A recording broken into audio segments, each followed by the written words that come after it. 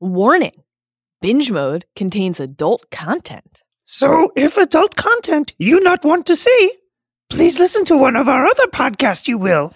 And now, binge mode. Let the past die. Kill it. If you have to.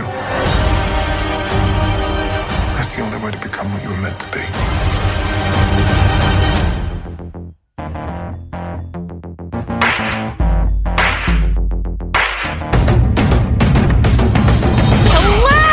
Yeah! And welcome to Binge Mode. I'm Mallory Rubin, deputy editor of TheRinger.com. What a great website. What a website. It's very good. Joining me today, now that he's finished holding for General Hux. General Hux, please. It's Ringer staff writer, your Jedi master. Wow! Jason Concepcion. Yes. Jason, you have an urgent message from General Leia Organa. Patch her through. I'm waiting for this. Wait right here, Okay. because that urgent message is why we are here on the Ringer Podcast Network. That's right. We're here to talk about Episode 8, Star Wars, The Last Jedi. But before then, a quick reminder, every Thursday on Binge Mode Weekly, we will be diving deep into the topic that's obsessing us at the moment. And in spring 2018, we'll be delivering Binge Mode Harry Potter. Yes. You'll be able to find both Weekly and Harry Potter on the same feed, so stay subscribed on iTunes, Stitcher, Spotify, or wherever you get your podcast. And please follow us on Twitter at binge_mode. That's binge_mode, aka the underscore. The underscore. We hear the Wi-Fi is great on Canto Byte. Crisp. Yeah, very fast. Clean, quick. 5G, all that stuff. Whatever that means. On today's Binge Mode Weekly, we're climbing aboard our fathers to explore all things Last Jedi. Yes. And we're not the only ones. The Ringer has heard Leia's call. That's right. And it's her personal code, so it is incumbent on all of us to answer. Guys. Yes. We're joining the Resistance. Earlier this week, Sean Fennessy, our editor-in-chief, interviewed Last Jedi filmmaker Rian Johnson on the Big Picture podcast on Channel 33. Interview. Truly great. Everyone listen to that. And our dear friends, Chris Ryan and Andy Greenwald. The best! Sixers fans. Both Sixers fans. Having a great life right now. They went all in on Last Jedi on Monday's episode of The Watch. So please give both of those podcasts a listen and just check out everything that The Ringer has been doing, because there is just a ton of Last Jedi coverage on all Ringer platforms right now. So, give it a listen, give it a read, give it a watch. Requisite spoiler warning for today's binge, as always. We will be going deep. That's right. It's a deep dive. So deep on details from Last Jedi and, to some extent, all of the previous Star Wars films. Yeah. So hand over your ring. Say farewell to Broom Boy. Broom Boy. Because it's time to dive deep into Star Wars: The Last Jedi. Jason? Yeah! I've dealt with plenty of trigger-happy flyboys like you. Listen. So stick to your post and follow my orders. Yes, ma'am.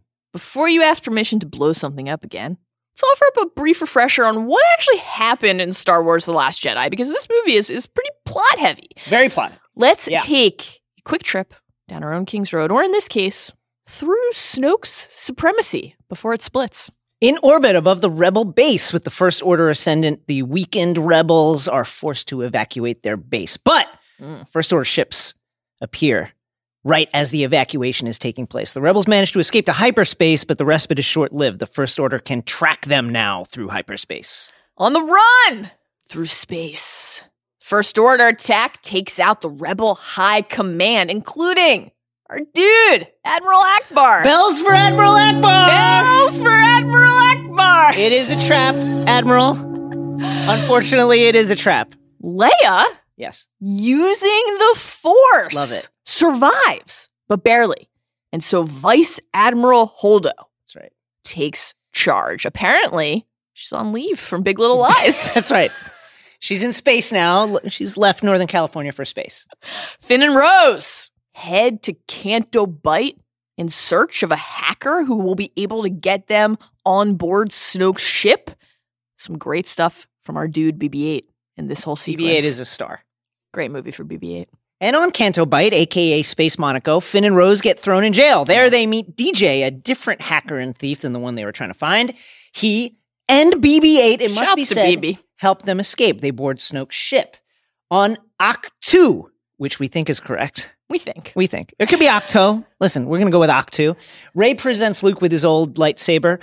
The lapsed Jedi tosses the weapon over his shoulder and ambles off. He eventually agrees to train her. We see many porgs. So many porgs. We love porgs. love porgs. Using a version of FaceTime that must be exclusive to the new iPhone X, Rey and Kylo Ren's minds are linked by the Force. Later, Yoda appears to Luke and he urges Skywalker to let go of the past. Seemed like a fire hazard, that conversation.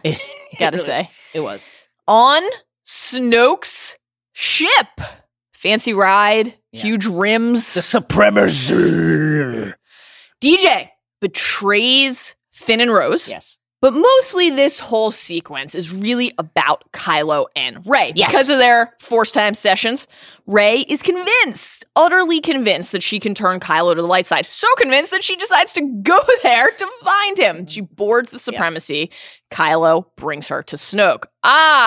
But he's not really interested in listening to his master anymore, is he? Kylo kills Snoke. No bells for Snoke. No bells for Snoke. Fuck that guy. He gets cut in half.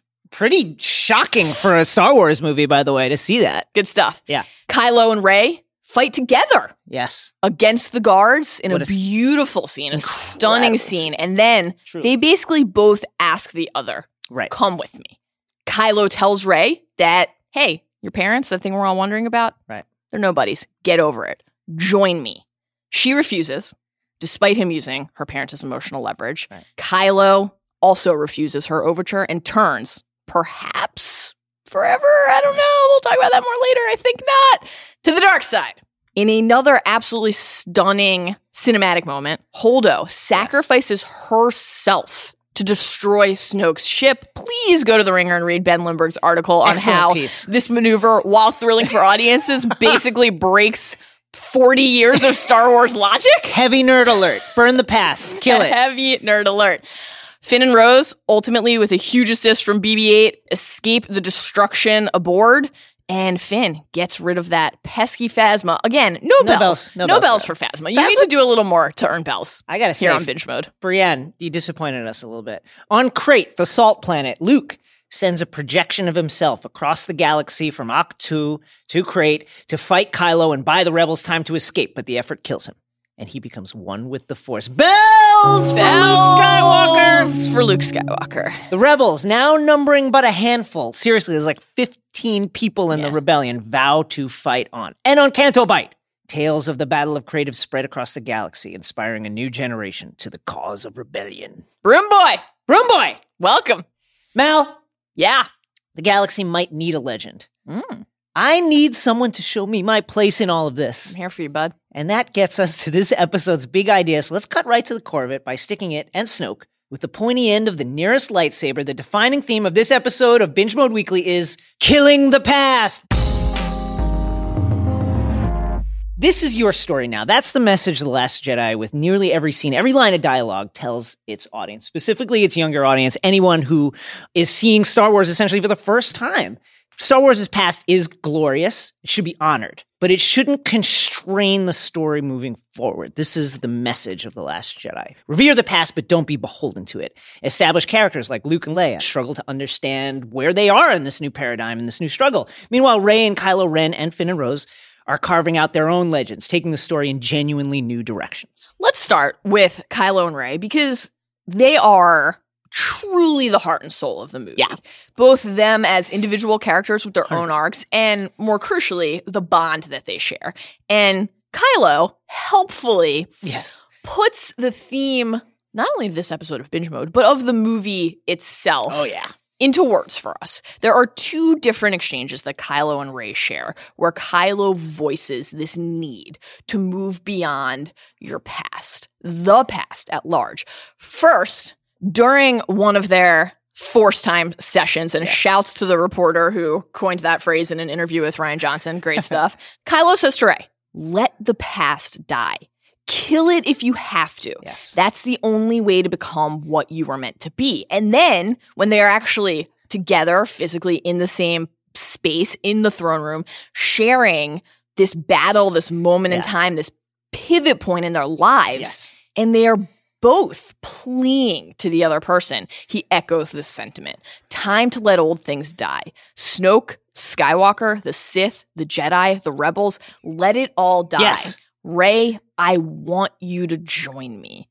We can rule together and bring a new order to the galaxy. And of course, this is on Kylo's mind. I mean, listen to the hectoring that Snoke gives him after he returns from his battle that was the end of The Force Awakens. Tough Snoke boss. says, yeah. Tough boss. Skywalker lives. The seed of the Jedi Order lives. As long as it does, hope lives in the galaxy. I thought you might be the one to snuff it out. Alas, you're no Vader. You're just a child in a mask. That was terrifying. It was pretty terrifying. And that's also that great moment where he's like, take that thing off. Take Yes. that ridiculous, what are you trying to be, Vader? Is that what you're trying to do? Take it off. But of course, he's the one telling him to be Vader. Right. In the elevator, later, it's, going, it pushes like level 57, whatever it is, to his penthouse suite, destroys the Vader mask in a fit of rage. That's a perfectly symbolic moment, both of his choice and the film's choice to move past the past, and also potent insight into his mindset at that moment. He used to want to be a new version of Vader, be that bridge to the past. He spent The Force Awakens talking to Vader's mask. Help me, grandfather. Literally speaking to Yes. a physical embodiment of the past. Grandfather, how do I do this? Help me do this. I want to do this. He literally crafted himself in Vader's image. And breaking away from that doesn't just mean shattering the past. It means shattering his own sense of himself. And this is really what makes the movie work. This is the great part of this movie. When he's saying those things to Rey, he isn't just eulogizing, he means it. He's made this choice already. But of course, he's not strong enough to break away in every sense. And he knows this. Right. The need to be strong while also realizing that he isn't is part of what drives Kylo.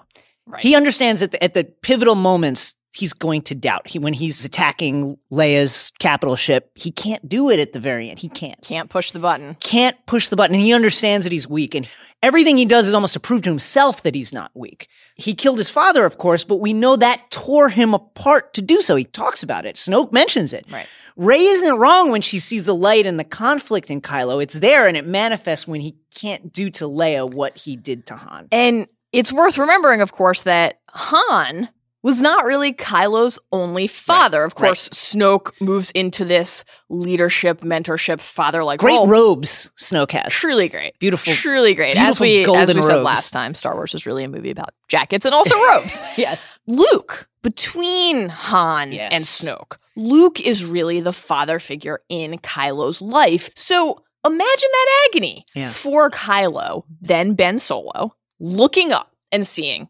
literally his uncle, so literally a member of his family, but also his master, his trusted teacher, the person who is literally shaping him and guiding him and helping him grow and discover his power and what he can be, standing above him wielding an instrument of death, and more crushingly than that, carrying a look of mistrust and doubt and shame and anger on his face, looking up and seeing that, you would never recover from it. No. It would define the course of your life. So the rage that Kylo channels toward Luke in the film's climax during their duel, it's not just a reflection of the choice that Kylo made, to not take Rey's hand, to not turn toward the light, to stay and become supreme leader of the First Order, but it's a reflection of the driving bitterness and shame that he feels every day because of how he knows Luke saw him. And so in order to do the thing that he is proclaiming that he wants to do the thing that he is trying to convince Rey to do, to break from the past, he has to eliminate Luke. Yes. Luke is a barrier to Kylo being able to move on. Expunge that memory. Because it is this formidable, defining thing that's always in the rearview mirror. And Luke, and that choice in those moments that both of them made, that made Kylo who he is today. Luke says this, right? Leia, she blames Snoke, but it was me. I did this. And he's right. He's right. Because Snoke and what Snoke offered Kylo, and of course, one of the interesting choices that this movie makes, and we'll talk about this more later, is that we don't actually get that backstory in a full. What a great subversion of what we expect from this movie. And why does the movie make that choice? It's in part because that doesn't matter as much as us understanding, or at least getting glimpses and hints of what passed between between Luke and Kylo, because that kind of betrayal, that kind of distance, that forever gap between you and someone you thought believed in you, you can never recover from that. And Kylo basically is deciding when he kills Snoke, who, by the way, is openly taunting him. Yes. Not only to his face, but in front of Rey in that moment, saying, Right. he can't hide his mind from me. I can see everything. I did kn- this to you guys. I know everything he's going to do. How have you been force timing? Right. Because I upgraded your iOS, right? I got you guys these fancy new phones for Christmas. I did this. Yes. I controlled you. You're my playthings. And so Kylo making that choice, it's as much a rebuttal of Snoke believing that he has mastery and control over Kylo as it is of Kylo saying, I'm actually not interested in the dark side. Kylo has to eliminate all of his makers. That's right. Snoke is one of them, but so is Luke. He has to be his own person. Snoke is challenging Kylo to fulfill your destiny, but that destiny is to be Vader 2.0 Right. in Snoke's mind. Right. And that's no longer interesting to Kylo. He wants to forge his own That's a destiny. great point, because we never see Vader as the boss. That never happens. Right. He's the thug. Yes. Always. It's one of the great, I don't want to say like fallacies in movie history, but it's always felt a little bit off to Yes. me to say Vader is like a great villain. Right. Because He's a henchman. yeah, he's a stooge. Yeah. And it's actually like meaningful progress to say this guy's going to be in charge. Right. He's not going to take orders from anyone. He's going to give them to someone else, like our boy Hux. I'm sure that's not lost on Kylo either, such a student of Vader's life. He would understand, you know what? Vader waited his turn, and then it never came. I'm going to take my turn now. That's right. I'm going to go for this now. And there's something brilliant about Luke and Rey calling Kylo Ben. I love this. It's such a flex. It's like, I knew you when you weren't this. It's, of course, so reminiscent Yes. of Harry Potter, which you can hear us talk about in spring of Dun, dun, 2018. dun.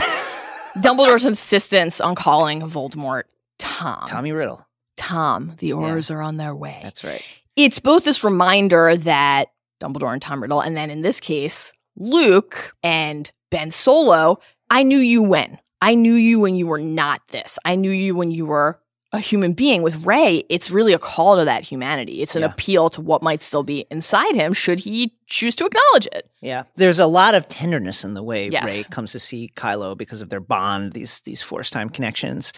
You can almost think of it as a certain naivete, but then if you consider what led Luke to try and turn his father back from the dark side, certainly that to anyone outside of that relationship would have looked absolutely naive. This is like one of the most evil men in the galaxy. He killed billions of people, literally billions of people, and you're going to try and turn him to the good? That's fucking crazy. But Rey wants to do this. And something that's interesting about the chemistry between these characters is they both act in ways that the audience might think of as a trait that pertains to the other character. During their early Force Time sessions and shades of legomancy and occlumency in Harry Potter. Yes. And what it says about you when you aren't able to close off your mind from someone else. Shades of Snape everywhere in Kylo. Everywhere. Kylo is calm and curious about what's. He's just fascinated by what. Can you see me? Right. Can you just see my background? I can only see you. Well, like you said, he's a scholar. He's a scholar of this. He's just looking constantly for what is this? How do I exploit this also? Rey is just angry. She is furious. You're a killer. You're disgusting. You disgust me. Ren is obsessed with proving mostly to himself, as we said before, that he isn't weak. Rey, meanwhile, isn't concerned about weakness. She understands that she's strong. Right. She is worried about being too strong. That's right. She has no idea how to control this. What is this thing that's awakened in me? I can't control it. Her belief that Ren can be turned is, it does border on naivety, and Kylo exploits this gladly. He understands that this is what she wants, but also he feels guilty about it and strangely vulnerable about it. He understands that there is a spark of the light in himself. Well, imagine being him, and he actually says to her, I am a monster. Right. You're right. I am a monster. And looking around and seeing how other people see you. Yeah. And they see you in that way in part because you've asked them to. Right. And she's the only one other than his parents, because of course this was part of the appeal that Han made to him, who say to him, I still see a person. Yeah. I still see that Ben Solo inside of you, and I can help you rediscover that. I love your point about Rey and Luke basically doing something that most people would consider ludicrous, Right. but it actually shows a really rare and applaudable open-mindedness, which is especially notable, I think, in light of the larger sort of meta narrative around this movie and the fandom and the myopia there about how people should act and what we should expect. And we're going to talk about that more later, but there's a break there with convention that is pretty refreshing, and that is one of the reasons that it not only allows us to continue to root for Kylo and to say, Rey sees something in him, we should see something in him too, but also to believe in her worth as a hero. Yeah. She is able to look beyond the basic understanding and expectation and say, no, there's something else here, and I can be the one to figure it out. Yeah, Ren is in a lot of ways like the most magnetic depiction of a person with crushingly low self-esteem that we've ever seen, like certainly in a major movie. He failed Luke. In his mind, he failed Luke somehow. Luke tried to kill him. His master tried to kill him. His parents rejected him, he thinks, in his mind. And he's constantly doing things to almost double down on what a shitty person he is. I'm a monster. Meanwhile, there's a part of him that's like, but I don't want to be a monster, but yes, I am. Another interesting part of all this is the way Rey really struggles against the overarching theme of this movie. Yeah. She wants to connect with Luke. She wants to bring him back into the story, back into relevance. Right. She wants to learn about the Jedi texts. She rejects the idea that the Jedi failed. But you turn Vader back to the light. Kylo, meanwhile, absolutely embodies the theme in the most ruthless possible way. Kills his master. Tries to kill his old master, Luke. He says explicitly numerous times, let's just scrap all of this and make something completely new. Right. And that's why the symbolism of that throne room scene in particular is so potent. Yeah. The two phases of it. There's the part of it where they are in sync, where they are really operating as one, sort of the physical embodiment of this balance and the force that Luke and Rey spend so much time discussing. And we kind of can't help but root for them, but root for this union, to root for the fact thrilling, that— truly thrilling. And one of the things that, because we saw this movie together, and we've both seen it twice, and we saw it for the first time together the night it came out. And one of the things that we spoke about most in the moments after leaving the theater, we were there with our producers, Jason Cahill and Isaac Lee, and the four of us spent a lot of time talking about the idea of ambiguity and how appealing that actually is, and how as viewers, sometimes we don't actually want to know. And should the movie have maybe ended right here, when you still could have held on to the idea that Kylo hadn't made his choice? Who's going to go which way? You maybe wanted that, right? I think that would have been truly compelling. Is Kylo going to come to the light, or is he going to stay dark? Is he playing some sort of long con on Rey, where he's trying to draw her in by feigning this weakness to the light side? That would have been fascinating to me to end there. Right. Yeah, I think I like everything that followed. I do like everything in that the followed. Film, and so I'm basically okay with how it went. But I also agree with you that there would have been something truly delightful as a fan of the story to be able to spend the next X number of months just debating. Yeah. How is that scene going to end? How's it going to go? Do they take each other's hands? Yeah. What plays out? Well, instead, we know what plays out, which is this split. There is this moment where they both recognize that the other person is not going to give them what they want. It is actually quite beautiful and painful to watch. The way that Rey says, don't do this. Right. Like, don't she go is this way. so truly let down and betrayed by someone who literally minutes ago in the lifeline and the time frame of the film, she thought was a monster. 100%. The way that he says with this really desperate loneliness, please. Yeah. He knows he's looking at the last person who has ever believed in him and who might ever believe in him again. The other people, he's surrounded by thousands, millions, we don't know the count. They're there because they have to be. They're afraid of him, or they're sycophants, or both. Right. This is a person who looked at him and said, I choose to believe that you can choose to be good. Yes. And if she doesn't take his hand, that's over, maybe forever. They really actually want to be on the same side. They both want it, but they're not, at least not yet. And that is in part because Kylo is ready to break away from the past in a way that Rey, who, as Jason noted, is looking to Luke for guidance, is fueled by this desperate desire to know who she is, to learn about her parents, to understand her roots and her past. What's my place in all this? Literally flying around in a ship in the Millennium Falcon that is as much of a symbol as anything in the new movies of the past. A ship, by the way, that belonged to Kylo's father. Like, how much Incredible. finer of a point can you I put on it? I love the moment on Crate when Beautiful. Beautiful. Ray sequence appears in the Millennium Falcon and she's taking the TIE fighters out of the sky, and Ren sees this on some screen and he says, blast that piece of junk out of the sky, with a real weight of experience. You know, think about how long he's probably spent in that ship. Right. Imagine that feeling too, that not only did Ray reject him, she is now challenging him in his father's vessel. Yeah. Like, everything about that is a reminder of how somebody along the way didn't choose him or he didn't choose them. And so the culmination of this moment is that they both go for the lightsaber. Not just any lightsaber. Right.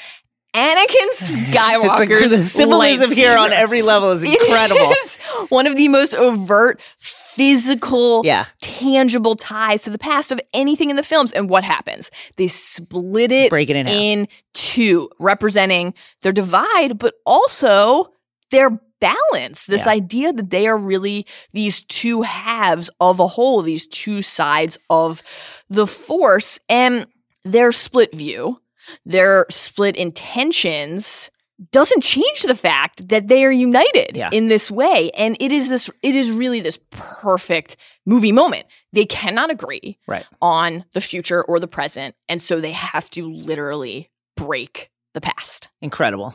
And we should mention here, before we go too far, in one of the Force Time sessions, Rey appears before Kylo and he appears before her.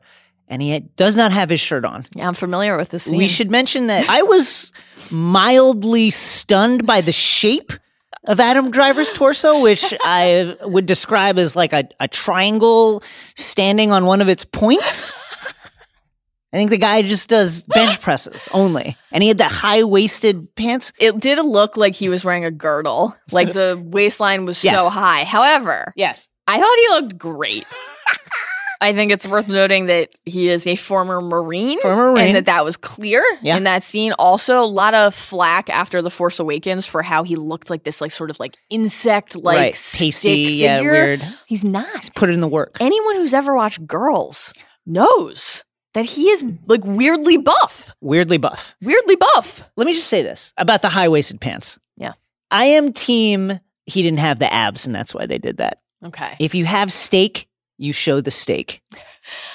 I'm team we have another movie to make and show them the steak, but save just the tip the of the mashed steak. potatoes and the roasted mushrooms and the gravy and everything else for later. Keep it lean, guys. Keep it lean. Also, I've now read so many interviews with Rian Johnson, and again, listened to an interview with Rian Johnson right here on the Radio Podcast Network on The Big Picture, that I can't remember. I'm sorry that I can't remember which particular interview this was in, but someone asked him about this, and also basically was like, has Kylo ever kissed a girl? Yeah, that was a great question. And because they both are Rey and Kylo are both so uncomfortable in this moment. You know, she's like, do you have a cowl? Do you have a cowl? Or just anything to cover up with.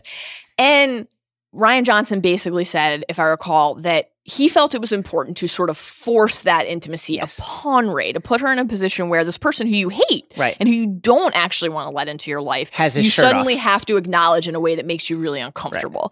And for Kylo, it's like, well, has he like ever been like half naked with like another person? We don't know. And apparently in this interview, Rian Johnson revealed that Adam Driver asked him about that. It was like, it's a good question. Have I ever like held hands with a girl? A lot of virgins in space. Speaking of virgins, let's talk about Luke Skywalker. A great point, by the way.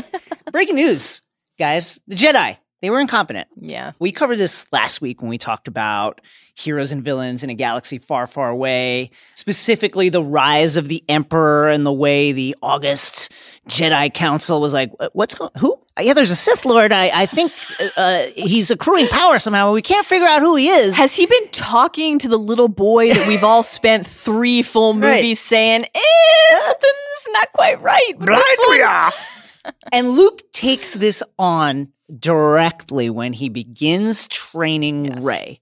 He says to her, lesson number 2. Now that they're extinct, the Jedi are romanticized, deified. Strip away the myth and look at their deeds. The legacy of the Jedi is failure, hypocrisy, hubris. And Rey says, that's not true. Luke points out, rightly. Rey speaking for fanboys everywhere. Everywhere. That's not true. That's impossible. That's impossible! Luke says, at the height of their powers, they allowed Darth Sidious to rise, create the Empire, and wipe them out. Yes. It was a Jedi Master, Yep. Obi-Wan Kenobi, who was responsible for the training and creation of Darth Vader. Good notes. Rey points out, and a Jedi who saved him. Meanwhile, impossible to escape the irony. Luke. Impossible. It's impossible! Luke, responsible for training Kylo Ren. You know, one of the critiques of Rey's character in The Force Awakens is this kind of Mary Sue critique. Oh, she's just good at everything. All of a sudden she's good. She can just like wield a lightsaber. She knows the Force and stuff. That to me it's actually fascinating because it allows you to contrast the difference between Luke and Anakin in their training and Rey's training. Rey is a natural. Like take this as canonical within the movies themselves. She's a natural. She handles a lightsaber like she was born to it. Snoke, in that scene when he is castigating Kylo, uses this as a cudgel against him. Beaten by an untrained girl. Right. Luke needed to develop his power. He struggled to fucking stack rocks, this guy. He could barely stack rocks. Rey, meanwhile, picked up a lightsaber one time and is dueling with a, like, I don't know what Kylo's level is, like a brown belt, like almost a Jedi Master. She lacks wisdom and direction, not ability. And there's that great scene when Luke is first teaching her what the Force is. And he says, reach out with your feelings. What do you see? And she says, the island, life, death, decay that feeds new life, warmth, cold, peace, violence. And Luke says, in between it all, balance, energy, a force. And Luke says, and inside of you, inside me, that same force.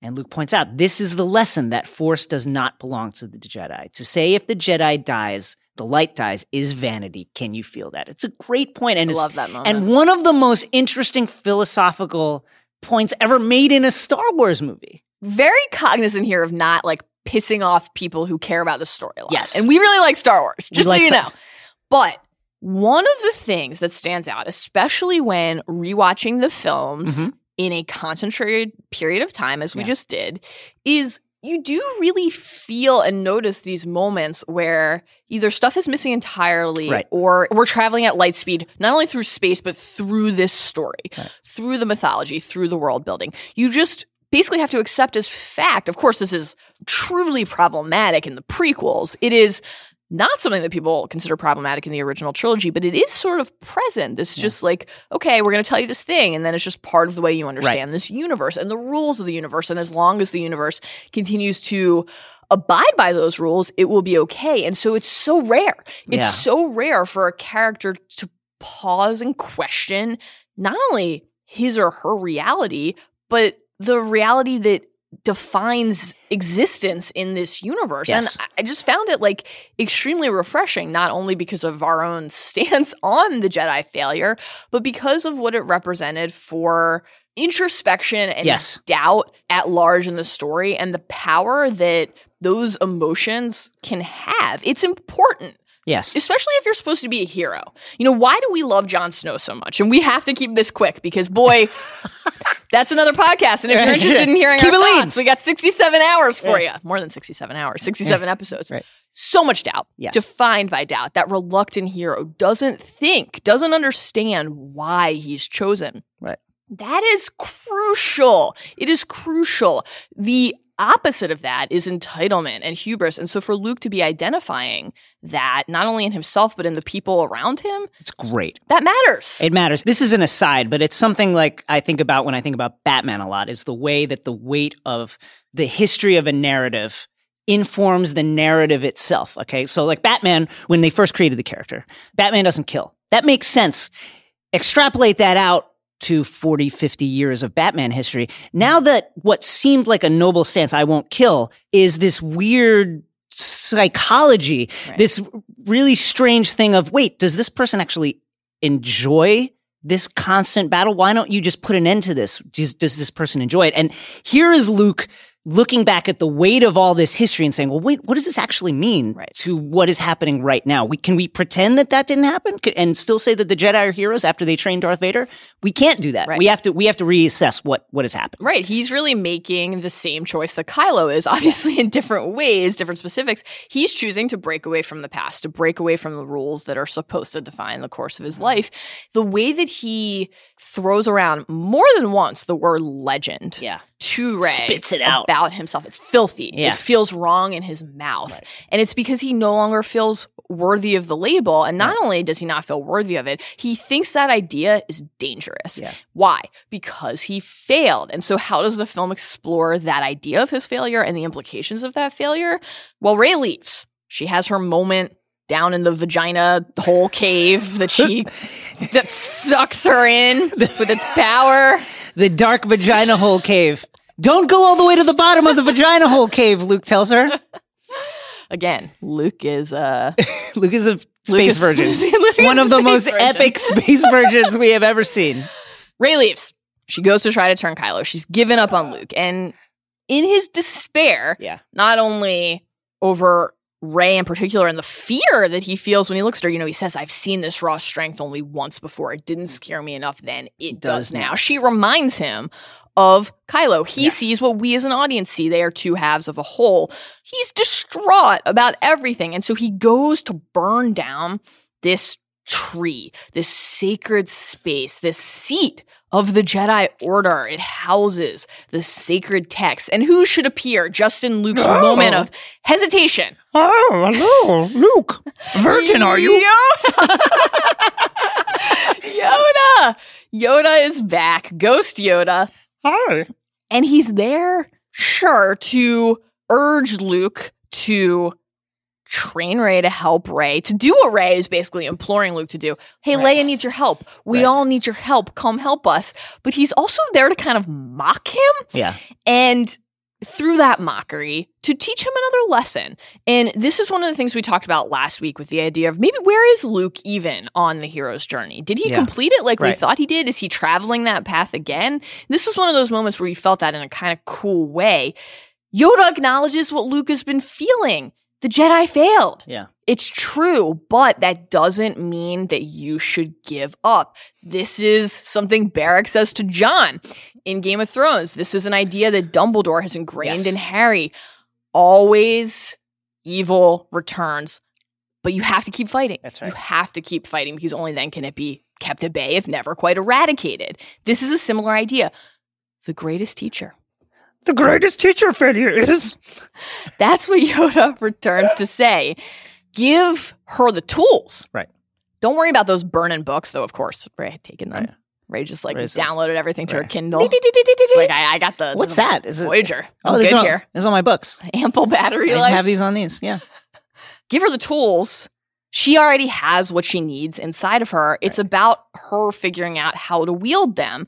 And failure, Yoda says, is as much a part of that process as anything else. He basically says to Luke, you sort of forgot one of the things I told you about passing this down and about the legacy of what we do. Right. It's not just about being the chosen one or this power that you have, which of course is one of the things that Luke is saying. He has those two moments with Rey and Kylo where he says amazing, every word in that sentence was wrong.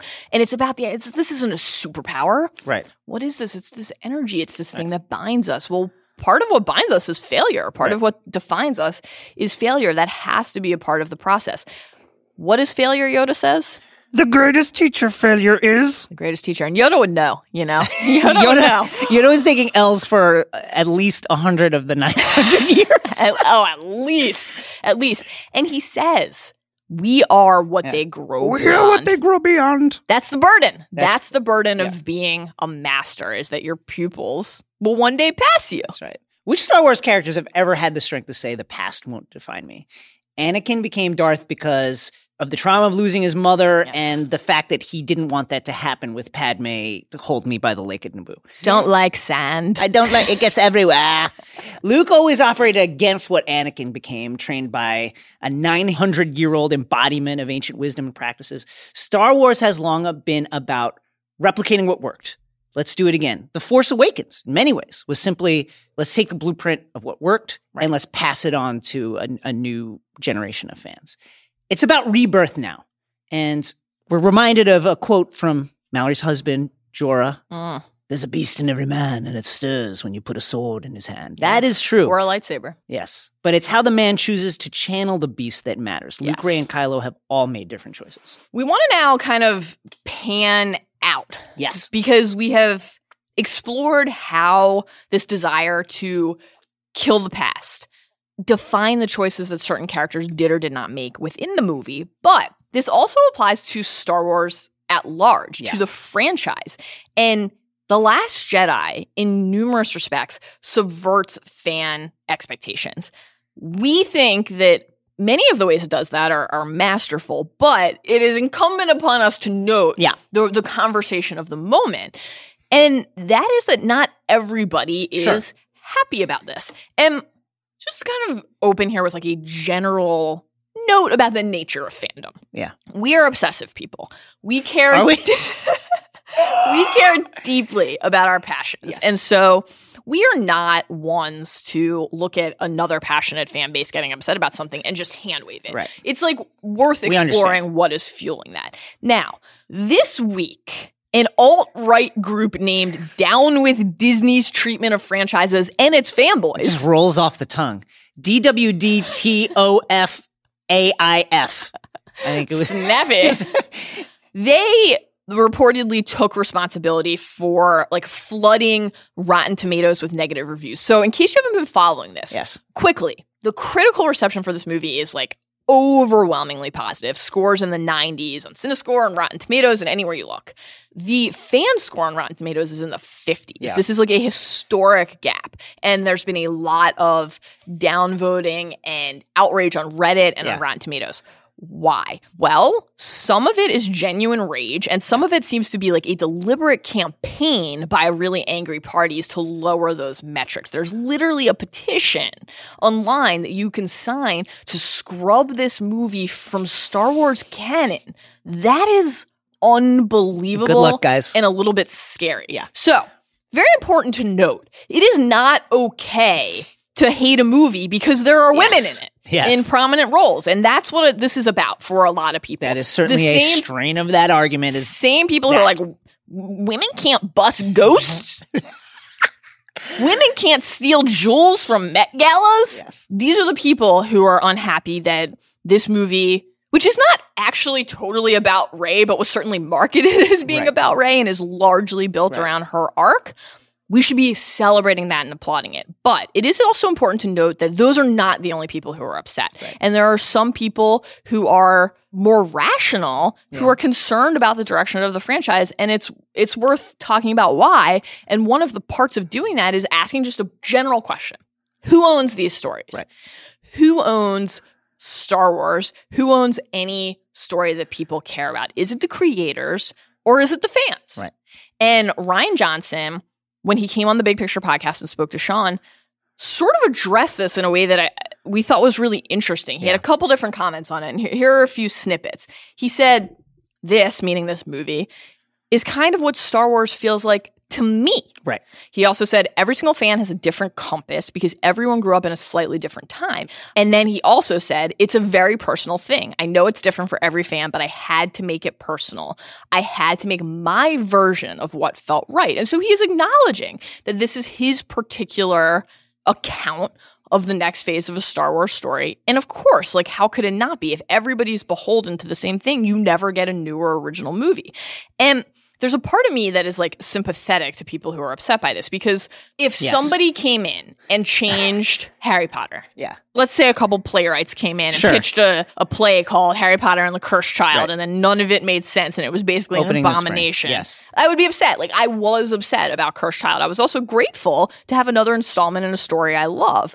I personally think about Star Wars differently, both because I do not obsess over it in quite the same way that I do over Harry Potter and Game of Thrones. I care about it a lot, but it's not like a seminal text in my life.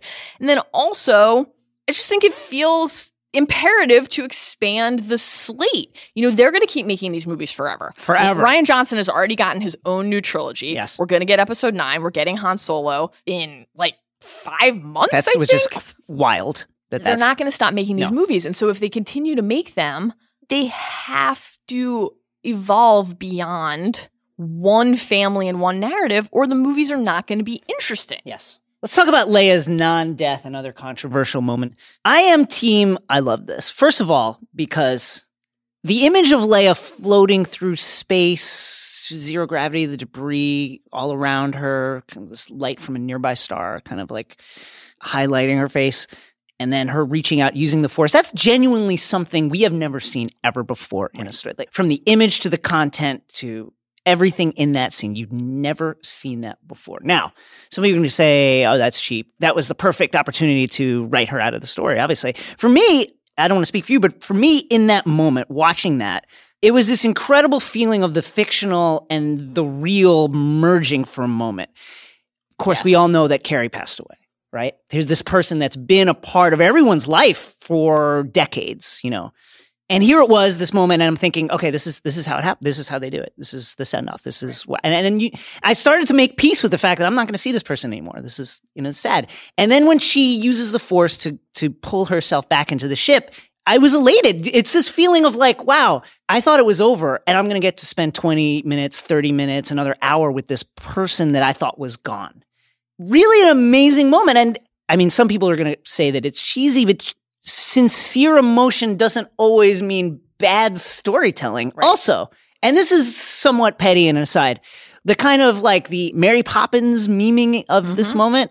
A woman died, guys. Can we show a little respect? You know what I mean? Like, I'm like kind of serious about this. Like, she's dead. Yeah. And also, like, she actually got to use the Force. That is canonical. The Skywalker blood, strong in the Force. There is another. There is another. I really love this moment. I liked it too for all of those same reasons. Sorry, guys. One of the other bits of, we thought, quite masterful subversion of fan expectations was the fact that Snoke kind of ended up not mattering. A lot of the post-Force Awakens theorizing and speculations was, who is this guy? Who is he? Who is he? Is he Who Darth is he from the Plagueis? past? Who is he? What connection does he have to these characters? How will he matter? And like, again, this kind of feels like representative and emblematic of the type of change that is important to sustain the franchise. Right. Like, first of all, worth noting, who says we won't get his backstory? Right. There's no one that's a million of these movies. There's a million of these movies. The Star Wars comic books are like pretty much the number one sellers on Marvel right now. There's a lot of content and there's a lot of ways that Snoke's background can come out. Right. You might still get Snoke, a Star Wars story. Yes. But if you don't, isn't that okay? That feels okay to us. Because, let's say, okay, if he's Darth Plagueis, how does that help this trilogy? A story about Kylo and Rey. Right. How does Snoke maybe being Emperor Palpatine's former master matter? Yeah. For Rey? It doesn't. It's a distraction. It's that connection to the past that the movie and the characters are telling us shouldn't matter anymore.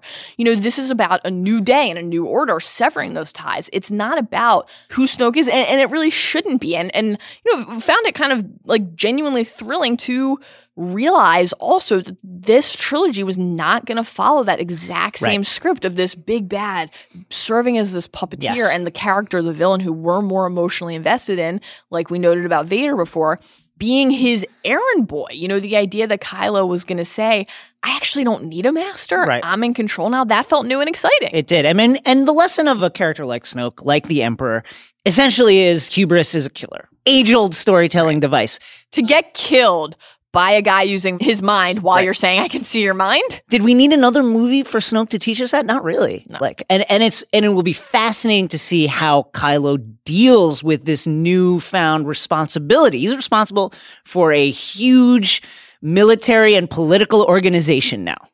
Rey's parents. Yes. The other thing that falls into this category, for us at least, of very effective subversion of expectations. First question.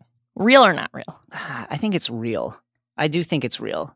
I think so too, and she'd feel it, I feel like, if he was lying. Right. More than thinking so, I hope so. Because this was a true surprise. More even than who is Snoke, the bulk of the theorizing after The Force Awakens centered on who is Rey. Right. Who are her parents? And numerous theories were out there in the world involving various characters from Star Wars past, but many of them, most of them, centered on the Skywalkers? Right. Is she Luke's kid? How is she a part of the Skywalker story? Why do people care about that? Well, back in 2015, Lucasfilm's boss, Kathleen Kennedy, who oversees this franchise, said the saga films focus on the Skywalker family saga. Yep. This was not like a shock to people. Huge Star Wars fans already felt this. They thought this was a story about the Skywalkers, and then somebody in a position of power confirmed that for them. So now a lot of people who care about the story are holding the franchise accountable for that idea and are extremely unhappy that Rey is not a Skywalker or that Rey is not the spawn of someone they knew and were already invested in. But again, as a subversion of fan expectations, making Rey's parents no one, if they really are no one, is brilliant. Yes. You know, how often are you actually truly that surprised? Not only in a movie, but especially in like a serialized genre of franchise like this. And neither of us want to negate. Please listen. Yeah. Please listen, people, before you tweet at us about this. I can hear the Neither fanboys. of us want to negate how important the Skywalkers are. They're incredibly important. They're going to continue to be important. We get that. We think that. But it is also worth noting that Rey coming from no one and coming from nowhere is what the best fantasy stories are always about. You know, at some point, if this just always keeps being about the Skywalkers as the chosen ones, they stop being farm boys who realize that they were chosen, and they start just being basically galactic royalty, and then that is just flat out uninteresting at a certain point. Rey being the child of disappointing parents who sold her off for booze, that is a quintessential fantasy origin story. That idea that Jason and I always talk about, the thing that we love so much about fantasy stories, it's that idea that anyone anywhere can be special. This should thrill people. Absolutely. It would definitely thrill Broom Boy. Broom Boy! If he knew it. You know, the Force awoke in Rey. And if Rey is no one, that means the Force can awaken in you and in us and in anyone. And that is why we love stories like this. You know, it's Lewin telling Bran that every child wants to think he or she is special. You know, it's Harry being famous for something that he couldn't control before he even understood why. It's Frodo in the ring and the idea that the smallest person can make the biggest difference. It's the possibility that you can do something important no matter who you are. That is why people connect to stories like this. And so we should be grateful and thankful for the fact that we're getting that here. And of course, this doesn't mean that we're done with Skywalkers. Rey not being a Skywalker and the franchise at large still being about the Skywalker family are not mutually exclusive. Kylo is still a Skywalker. That's Skywalker blood. As Luke says. That's why Snoke keeps talking about his bloodline. He means Vader. He means Anakin Skywalker. No shots at Han. Great smuggler, handsome guy. Didn't have the Force in his blood. He doesn't mean the Solo side. Snoke didn't. And two, who knows if the Rey reveal is real? Luke can come back also. I sense that we have not seen the end of Luke Skywalker. And Yoda, listen, Yoda died how many films ago? And this guy comes back every single movie. Another great subversion, the Jedi being labeled as failures. Less a subversion than a honest accounting of the deeds of the Jedi Order, the Jedi Knights, and the Jedi Council. If the Jedi were so wise, so powerful, why is the galaxy so fucked, guys? Right. Power in and of itself, whether you're on the light side or the dark side, blinds to a certain extent. The Jedi were absolutely in love with the idea of themselves as these keepers of justice and balance throughout the galaxy, such that they just weren't able to see the things that were happening right in front of them. Right. Also, the actual mechanics of the story, how the Force works, it's not just irresponsible invention. It's actually pretty consistent across the franchise. And Rian Johnson addressed this in an interview that he did with the LA Times. He said, the truth is, because Star Wars until The Force Awakens had been set in amber and we hadn't had a new Star Wars movie in 10 years, you forget that they were introducing new Force stuff with each movie. Absolutely based true. on the requirements of the story. Force grabbing didn't come around until Empire. It wasn't in A New Hope. Same with Force Ghosts. They introduced new ideas of what could happen with the Force each time. Not every change is bad. Sometimes the changes are actually consistent with the evolution of the story at large. And again, if you care about this, we are not going to tell you that you can't be upset. Your feelings are valid and justified, but give it a chance. Here's another perspective. This is cool. And now, a quick break for a word from our sponsor. Today's podcast is brought to you by ShopRunner. Have some last-minute holiday shopping to do and want to avoid shipping and return fees? All ShopRunner members receive a free 2-day shipping and returns at over 140 top retailers like Saks, Off Fifth, Shinola, and Lord & Taylor. Sign up for a free membership today, and no one will know you waited until the last minute to shop. Yes, they will. Go to www.shoprunner.com/promo/podcast to learn more and sign up for a free 1-year-long membership today. That's www.shoprunner.com/promo/podcast. Jason. Yeah. The seed of the Jedi Order lives. Gross. And as long as it does, hope lives in the galaxy. I thought you would be the one to snuff it out. No. But Lucasfilms beat you to it. Yeah, they did. Given the amount of flack that Rian Johnson seems to be taking for adjusting the Star Wars canon, it feels very important to pan back and offer some perspective on earlier shifts within the wider franchise. So, before another petition hits the internet, or Vice Admiral Holdo splits this podcast studio in half, please assemble the conclave and head to the Citadel. Please grab your fire extinguisher and head to Octo. Is that what we landed on? Sure, Octo. Yes. Octo. Sure, either. To teach us everything we need to know about Lucasfilm's 2014 decision to nuke the expanded universe from Star Wars canon. In April 2014, Lucasfilm, the production company founded by George Lucas, announced that its expanded universe, the vast firmament of non-film Star Wars fiction spanning comic books, novels, video games, and television shows, would no longer be canon. Thereafter, only the original trilogy, prequels trilogy, Clone Wars animated series, and Clone Wars movie would be considered doctrine. In a press release announcing the decision, Lucasfilm president Kathleen Kennedy said, "We have an unprecedented slate of new Star Wars entertainment on the horizon. We're set to bring Star Wars back to the big screen and continue the adventure through games, books, comics, and new formats that are just emerging. This future of interconnected storytelling will allow fans to explore the galaxy in deeper ways than ever before." The announcement continues, and I quote, "In order to give maximum creative freedom to the filmmakers and also preserve an element of surprise and discovery for the audience, Star Wars Episodes 7 through 9 will not tell the same story told in the post-Return of the Jedi expanded universe. While the universe that readers knew is changing, it is not being discarded. Creators of a new Star Wars entertainment have full access to the rich content of the expanded universe. For example, elements of the EU are included in Star Wars Rebels." Now, great example of the influence of the EU and the role it played in Star Wars fandom is Boba Fett. Fett appears in, and not counting the special edition absolute tragedy that occurs, is The Empire Strikes Back, that memorable scene of Darth Vader addressing that raggedy collection of bounty hunter scum. That scene is like 45 seconds. Right. And there's Boba Fett. He later appears in various other little short snippets, including to take custody of Han Solo after he's been frozen in carbonite. In Return of the Jedi, Boba dies ignominiously when his jetpack misfires and he falls into the Sarlacc pit to be digested over 1,000 years. A supercut of all his scenes from the original trilogy, which includes that special edition New Hope scene, is less than 7 minutes long. That's it. Boba Fett, in other words, does nothing on screen. Almost nothing, but look cool. Yet he was wildly popular with Star Wars fans. 3 movies, one every 3 years or so, was not enough for these fans. And so the EU sprung up to meet the needs of this surprise market. By 2004, 1,147 titles, this according to Zach Cram, books, comics, etc., had been released, a universe of content indeed. Now, before the edict, the EU was considered C canon, the third most authoritative level of Star Wars canon on a 5-level scale. The others, in order of decreasing importance, were GWL canon, which is the George Lucas canon, that's the movies. T canon, which comprises the Clone Wars animated films. Then there's C canon. Then there's S canon, which is similar to C canon, but, and I'm quoting Wikipedia here because this is extremely convoluted.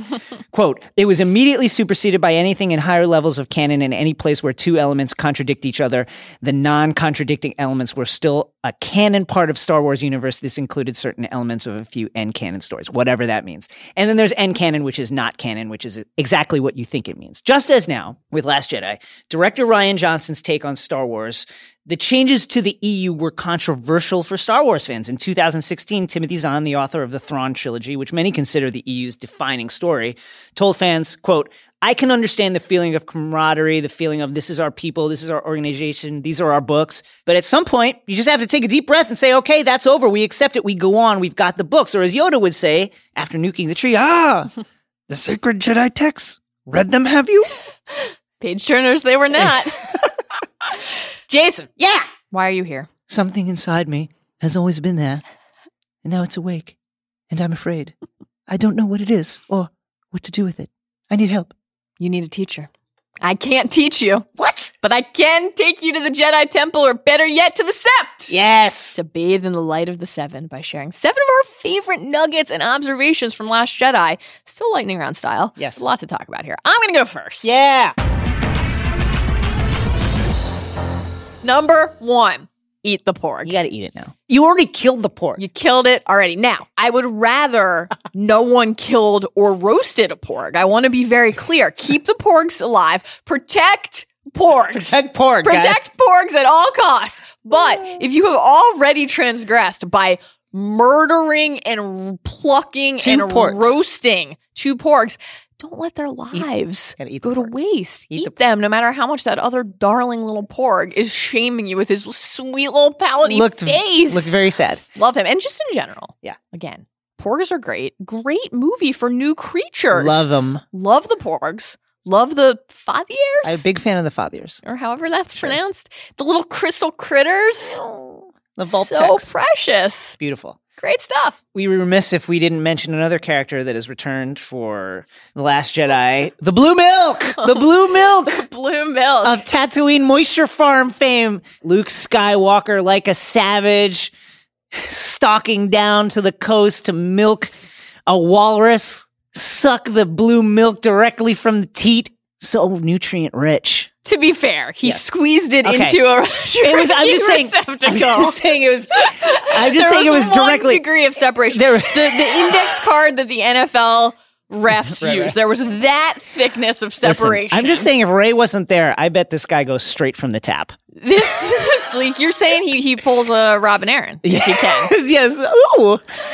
I'm hungry, mother. Number 3. Should Finn have died? I think there's a case for it. I think there's a case. Certainly. Beautiful moment in the film. In general, not necessarily a great movie for Finn. We're huge Boyega fans here. We love Finn as a character, but it wasn't even like a B storyline. He was just so off in the tangents of the story that in that moment, when he's driving himself into the fire of this cannon that's going to crack the door like an egg, his words, you want, based on every lesson that this movie has taught you as a viewer, to believe that the choices and the decisions the characters are making matter, that the stakes are real. And so even though we've seen other very meaningful sacrifices in the movie, you know, the famed Star Wars breaking Holdo maneuver, you want that choice of his to matter. And if the outcome either way is going to be, kind of disappointed either that he's dead because it's a character we like, or that Rose saved him and took those stakes away, maybe you don't put him in that position in the first place. Agree. Number 4. Admiral Akbar, my dude, the Mon Calamari. Died in a trap. No one said anything about it. I'm team Andy Greenwald on this. I did want a little bit more from my dude, Admiral Akbar. Always one to recognize a trap, except this particular time. Oh, the irony. Number 5. We hinted at this earlier, but let's just pour one out quickly. Some Mare's Mead for Brienne of Tarth, who did absolutely nothing in these movies. Very An extremely hyped Very tough. casting announcement when we found out that Gwendolyn Christie was gonna be in Star Wars. People were really jazzed. And Captain Phasma amassed, like, we don't have an exact count, despite Zach Cram's best efforts. Shouts to Zach Cram for all his hard work. It's like less than 5 minutes of total screen time across 2 movies. And, you know, that little Chrome Dome nickname that Finn gave her, that was cool. That part felt good, but just got to assume that we're not the only ones who are unhappy and that somewhere Tormund is absolutely distraught. I mean, let's just break it down very quickly. In The Force Awakens, she marches in, looks really cool, and at the end basically lowers the shields. Right. Like, for and apparently there are no consequences for doing that. You don't get demoted or anything. You still get to be in charge. You don't get demoted. Poe gets knocked down from commander to captain. Captain Phasma's still captain. And then in Last Jedi, gets beaten in single combat. Yes, there were extenuating circumstances by Finn, who used to be a janitor. Tough. Number 6. Tracking through light speed, not such a deus ex machina after all, from EW.com. Quote, a laser-focused Star Wars fan pointed out the revelation when Jyn Erso, Felicity Jones, is looking for the Death Star blueprints on planet Scarif. She finds a file for hyperspace tracking, and just like that, we have an explanation for what became the bane of the Resistance in Last Jedi. Really cool Easter egg there. Finally, number 7. Just a quick little love letter here to General Hux. I'll take it in my chambers. Now, Hux as a character is deplorable, but Terrible human being. Donald Gleason, AI Ash, AI Ash, a non-breathing fuckstick who doesn't quit. Just a truly great performance. Yes. And in general, I want to give a little nod to the humor in this movie because it's extremely dark and tense. And there was a lot of levity, and that felt like really energizing and restorative throughout. And AI Ash was a big part of that. So good work. That's right. Mal? Yeah. Sounds like this master code breaker could do everything. Oh, yes. And yet, he is not today's winner. Every episode, we're going to honor the person or idea that compelled us the most, that brought Maz to climax. And this week, we're awarding our champion's purse, which DJ helped us thieve, to BB-8! BB-8! I mean, we probably could have made Maz the winner for the clear reveal that Maz fucks. Maz fucks, guys. Oh, yeah. But we're going to keep it PG instead and go the BB-8 route. BB-8 is truly, truly, truly Does a lot. the star of the movie. He does a lot. Like, it is about Luke's conflict and it is about the choices that Kylo and Rey make. Sure, we just devoted an hour to exploring all of that. Who's the star? Like, who's on the movie poster that you really should make? Let me say this. I've seen the movie twice. Each time there's something that happens to BB, he gets thrown against the wall during an explosion, something else.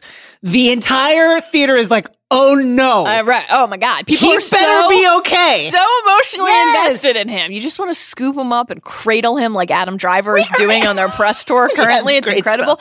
BB is fun. Yes. BB is sweet. BB is kind. BB is loyal. He's this like bright little ball of love and light and energy and goodness. He is really in many ways the spark that everyone keeps talking about. The spark that's going to light the fire, that's going to burn the First Order down. He's doing work. He is. And of course, an incredible friendship with Poe. It's not like a pet. This is a true friendship, the way they hug and nuzzle and It's a chirp at each other. beautiful bond. Beautiful. And on top of that, he's not just the sweet, cuddly guy. He gets it done. He Getting gets it shit done. On Canto Bight, he ties up 5 or 4 guards, despite the fact that he has no hands, which, like, fixes Poe's X-Wing guns so that Poe can finish the Dreadnought cannons. He helps DJ steal a ship and facilitate Finn and Rose's escape. He commandeers and controls an ATST aboard Snoke's ship to help Finn and Rose escape from Phasma's gang. Literally, the only thing he fails to do is find a way out of the rebel base on Crate. That's it. He does everything. And it's not his fault that exit's not in the scans. Come on, you guys. know? I loved when he used the coins that drunk fool was putting Yeah, into he's like, him as ammo. So innovative. No functional fixedness for BB. He's always advancing and evolving beyond his circumstances. I love him. This has been truly delightful just to watch in the media. Twitter, Instagram, whatever news service you choose to frequent. BB's out there on the press tour. It's everywhere. He's everywhere. And people get excited and they stop I think, to meet him. There are like 50 clips of Laura Dern having like long, meaningful conversations with BB Wonderful. on the press tour. It's so good. There was that great clip too of William and Harry going up to him and like, hey, like they were like starstruck. It's BB. He's great. And also, this is a fun little thing. I don't know a lot. There are so many things that fans are mad about. It's hard to keep track. But some fans, at least, were lamenting after the movie came out the absence of the iconic line, I have a bad feeling about this. This is great. Some version of that line has appeared in every Star Wars movie to date.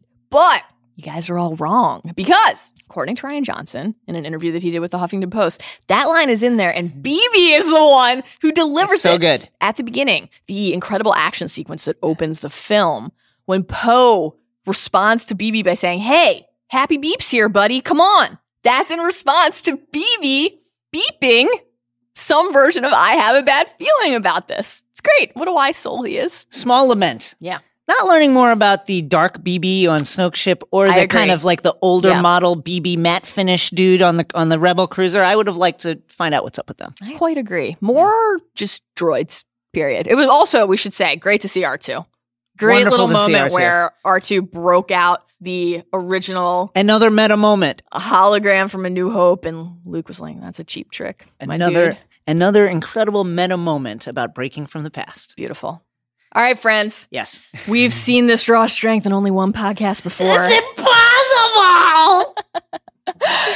It didn't scare us enough then, but it does now. That's right. So that's a wrap for this week. We hope that you had as much fun as we did today, that you are as excited as we are for the holidays and for Binge Mode Harry Potter Dun, dun, dun. in spring 2018.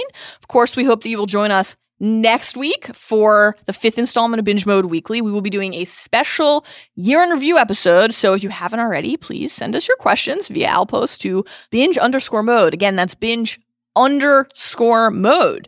And again, please be sure to check out all of the Last Jedi coverage on The Ringer and The Ringer Podcast Network, including Sean Fennessy's interview with Great interview. filmmaker Ryan Johnson on the Big Picture Podcast, and Chris and Andy's all Last Jedi episode of The Watch. Until you're back with us next week, remember, The greatest teacher binge mode is...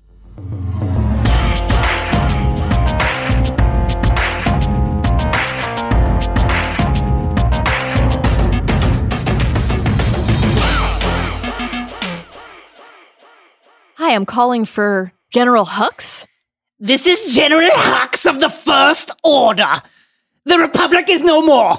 Your fleet is rebel scum and war criminals. Tell your precious princess there will be no terms.